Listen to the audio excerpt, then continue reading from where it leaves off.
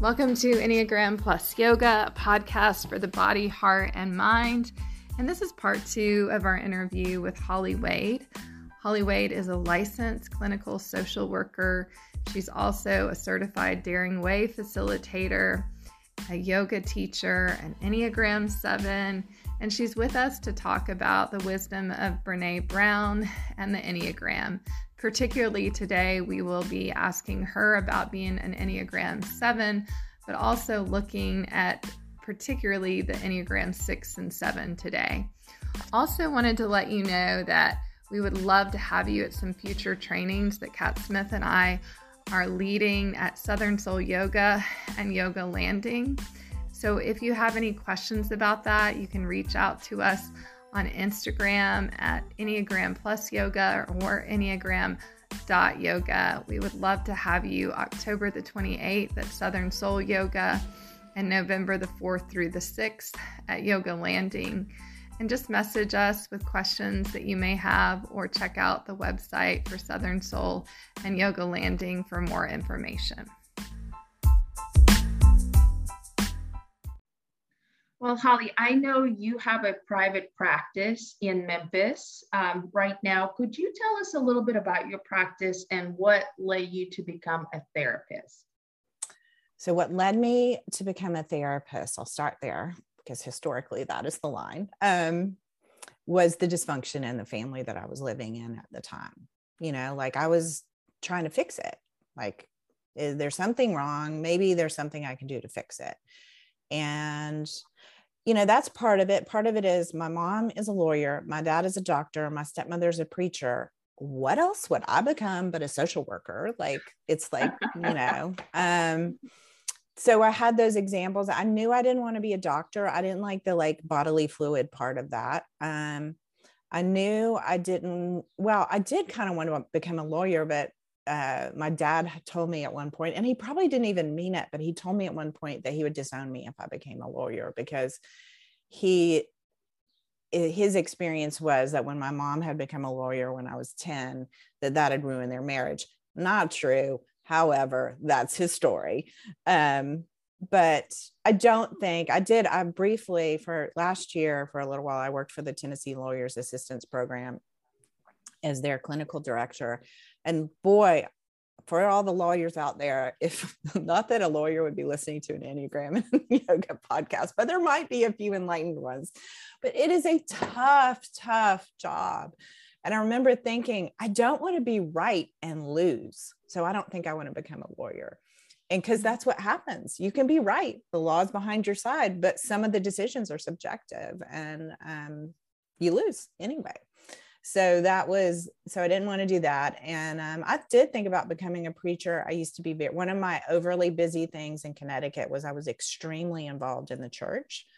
And our church, this is probably was very lucky for me because I don't think I would have necessarily been happy as a minister. Our church had a social service agency on campus, and we had started it, but it's now its own 501c. And I volunteered there and I got very involved and I was on the board and I wanted to do more than give out things. I wanted to solve problems. And so my mentor there was an LMSW, and she suggested that I go back to school and get my social work degree. And I really didn't plan on becoming a clinician. I went that track because I wanted to understand more of the clinical processes that cause the social issues that we have, so that then I could be even a better macro social worker. But macro social work jobs pay crap and are very hard entry. And so when I ended up finishing school, I needed to make money for a variety of reasons. And I ended up in the clinical field working for other people. And I don't know, y'all can tell me how this plays in. It may play more into the 8 than the 7, but in our current broken medical system, working for others was very difficult for me. I called bullshit way too many times, which made it uncomfortable at times for me to work in systems that were not functioning optimally. That's a very nice way to put it. So working for myself made the most sense. And I also, being a generalist, I can do the marketing, I can do the contracting. Sometimes I have colleagues who are like, oh, I don't know how to work with an insurance company. I'm like, it's easy. It's not easy. It's easy for me. And because I have the background I have, and I have, this ability to spread my brain around, I guess would be a way to put it. But so it makes sense. It's a good fit. It gives me some control. The downside of it is I really miss connection. And so I have, one of the reasons I wanted to do this, I love connecting with other people who have like-minded things. So I have to be very conscientious about making sure that those other parts of my desire, the parts of me that aren't filled by this one-to-one all day long, get filled. So there were some practical reasons to be in private practice, but then there's some also, it just is my value set of really helping people and not being a Band-Aid. I can do it more when I have full control over the situation. So that is how I ended up. My practice here is, I have the most beautiful office that I totally lucked into by a call from a connection with a colleague that I had made. And I mostly see professionals, teachers, nurses, doctors, and lawyers. And I have some of their spouses. My brother is very, very active in the recovery community in Memphis. So I try to be very careful about the people in substance use recovery, because there's too much overlap there. But I often work with family members of recovery to help them understand how to hold boundaries, how to not blame themselves, how to communicate with someone else in recovery with gentleness and without shame, because shame doesn't help anything. It is a common human emotion, but it doesn't solve any problems. It doesn't move you towards action. The action it moves you towards is hiding and numbing out and digging deeper underneath the ground, So guilt, yeah, you might feel guilty, and there might be some amends making, which is part of AA. So that's my practice here. And I do telehealth. So I do work with people. I still have a few clients from Chattanooga.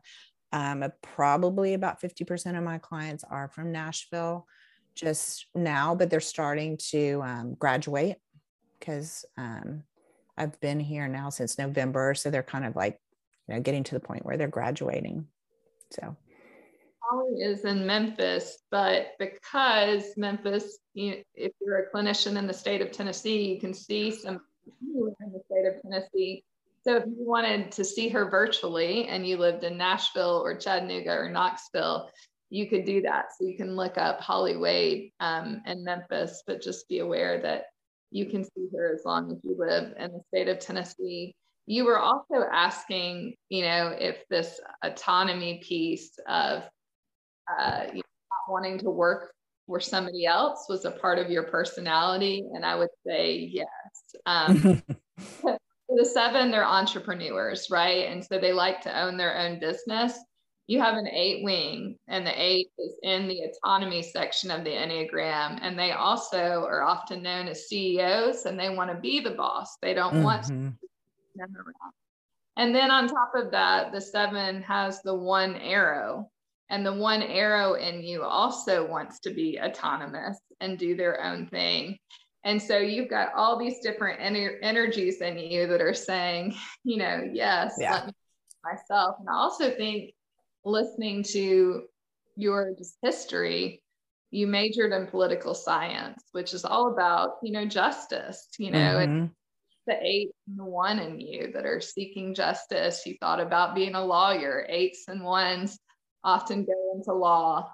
Clergy, thought about being a clergy. I see a lot of 1s who are clergy people. So all those other careers, and obviously social worker is all about justice, and that's that 8 and 1 in you as well, with your 8 wing and then the 1 arrow. So It's all very interesting. But speaking of personality, this question actually came from Meghan Markle's podcast Archetypes. I don't know if you've listened to that one. It's a relatively new podcast, but she asked it on one of her shows, and I really liked it. And so, can you name 3 words to describe yourself as a child and 3 words that might describe you as an adult? Oh, goodness. So as a child, I was busy, interested, and happy is not the right word, because I wasn't always happy. I don't know what it would be. I mean, I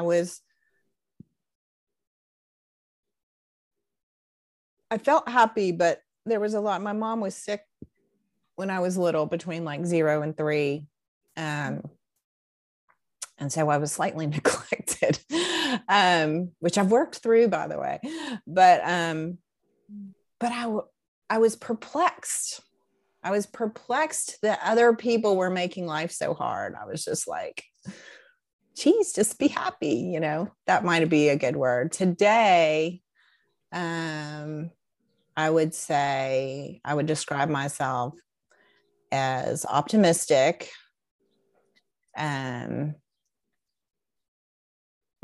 spiritual in a non-religious way, and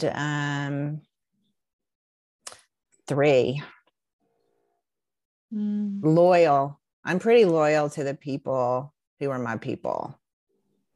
You're not my people, the East Tennessee in me comes out, and you better watch your back. But I'm loyal to the people who are my people. I think it's curious that loyal is one of your 3 words, because you have 2 wings, the 6 and the 8.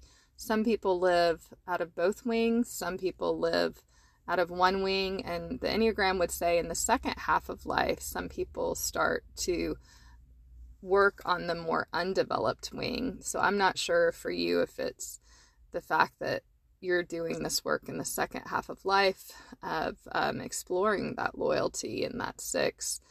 But it's a good thing, I think, to live out of both wings, because then we become like a bird and we're using both of our wings. You know, a bird is pretty handicapped if it's only using one of its wings. And the Enneagram eventually wants us to live out of the high side of all 9 numbers. So yeah, you either may be a person who just throughout your life has lived out of both wings, or is starting to now. So I just wanted to highlight that that's interesting. Let's look at our 6. So this is a quote for the 6 from Brene Brown. Faith is a place of mystery where we can find the courage to believe in what we cannot see and the strength to let go of our fear of uncertainty.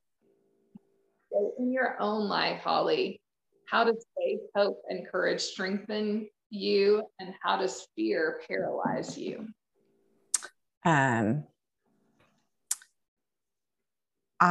Faith being different than religion, to make that very clear, is that for me, and what I've learned mixing, like I have yet, other than reincarnation, which even reincarnation I could argue is similar to heaven, having studied Buddhism and being brought up as a Christian, I see very little that's different. We are individuals, we have free will, and we're moving through the world together, and we need to look out for each other. And we are in whatever you call the oneness is where the faith comes in. And it's not, I get really heated about this. Things do not happen to people to teach people things. God is not up there saying, let me give Christy this hardship so that she can learn this. However, more like in, and I forget the woman's name, Debbie, it's the shadow work stuff. When something happens, there is always some really interesting and cool learning coming from it. And I have faith that there will be some kind of good that comes from this bad experience that I can then integrate into myself and will become part of me moving forward. and that I won't die from. The faith is more like, this isn't going to kill me. And with, with emotions, it's like, let the emotion happen. I actually talked to someone this week that had a loss, and I was like, it will stop. You can let yourself have the grief, because you're not going to get stuck there. I promise you, it will pass. You will come out of it. You will be a different person. You will be affected, but you won't be stuck in this keening grief forever. This is this moment, which gave her the space to cry and say, yeah, I don't have to be tough. This does suck. And then courage helps me. I don't get paralyzed. I get paused. I put things off. Mostly my fear comes around like admitting a mistake or money. A lot of it comes around money, which is a long story, but I will put something off. And you know what I've learned because of paying attention and mindfulness, it turns out okay. So now those times where I'll notice, oh, I'm avoiding this. Let me just tackle it because it's going to be okay. Like, it may be hard, it may be ugly, but it'll be okay.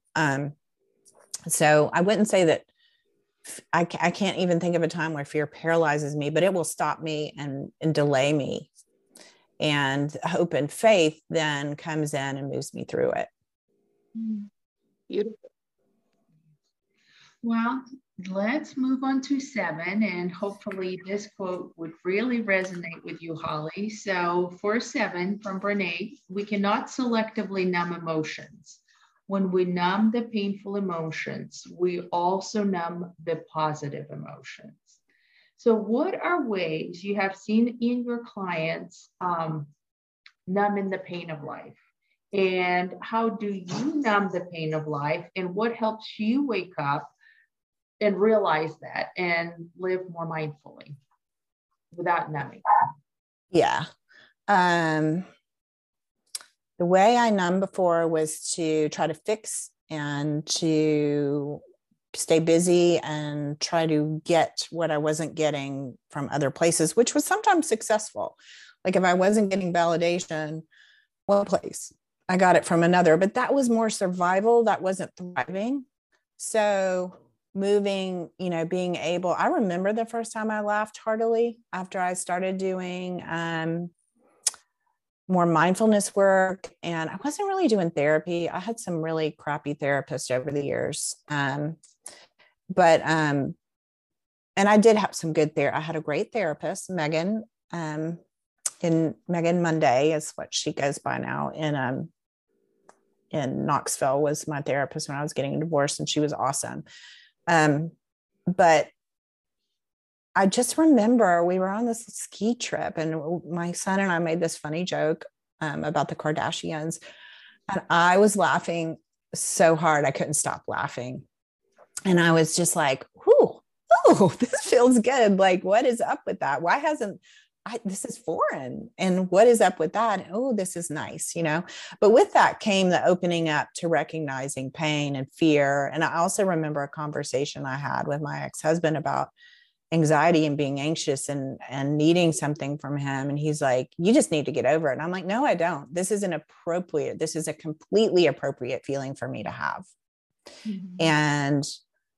And I have a right to feel this way. And, you're not going to tell me I don't. And then I will need to get it soothed in a different way, but I'm not going to, just because you tell me that I shouldn't feel it, not feel it.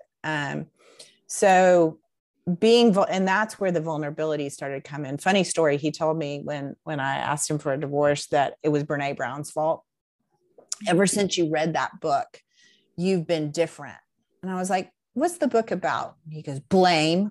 And I was like, okay, where this conversation's done, like, this is not what this conversation, that is not what's happened. I have awoken. I have started experiencing emotions and seeing that, wow, you cause a lot of negative emotions. I don't want to be around that anymore. And I can't change you, but I can sure as hell change me.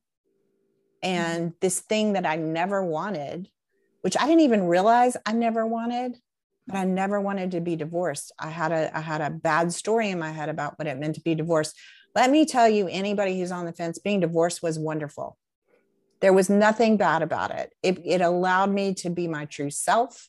It allowed me to learn so much about myself. It allowed me to find a beautiful partner who is supportive and kind and is part of a team.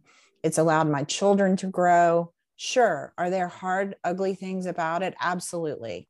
But it is not the story I had in my mind. And I don't even know where that came from. My great grandmother was divorced twice. And I think that may be part of it. That, you know, I had this shame running through the family about not being able to make a marriage work. And that wasn't what was going on. You know, it wasn't working. It wasn't that I couldn't make it work. It wasn't working. So being vulnerable enough to be divorced allowed me to come alive. It was transformative. Mm-hmm. And I think that, you know, for people, anybody, that is going to be, it's important to be able to do that.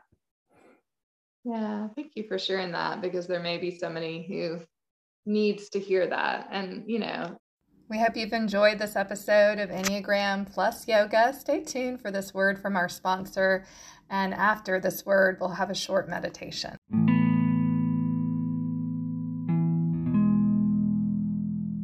Our meditation today is a question paired with breath for each of the 9 Enneagram numbers. Let's start with our inhale and find our exhale.